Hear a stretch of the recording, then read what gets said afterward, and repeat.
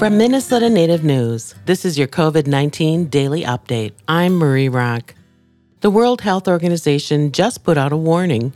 The WHO says young people are the main drivers for how the coronavirus is spreading. This is worrisome as many colleges and schools begin to reopen. Worldwide, more than half of the recent infections in the last few weeks have been seen among people in their 20s, 30s, and 40s. And health officials say that's a big difference from how the virus was spreading in the initial months of the pandemic. Because symptoms are often milder among people in these age groups, many are unaware that they're spreading the disease.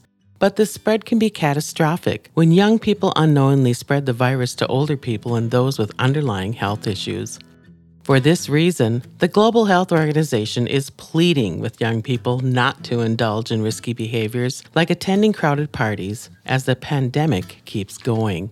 Many colleges and universities have put elaborate plans in place to prevent COVID from spreading among student populations, and some colleges are asking students to sign an honor pledge, promising to wear a mask and social distance.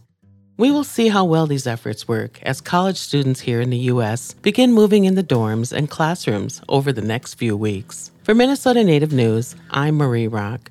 For more stories and information from Minnesota Native News, go online to mnnativenews.org. This Minnesota Native News COVID-19 Daily Update is supported by the Minnesota Department of Health.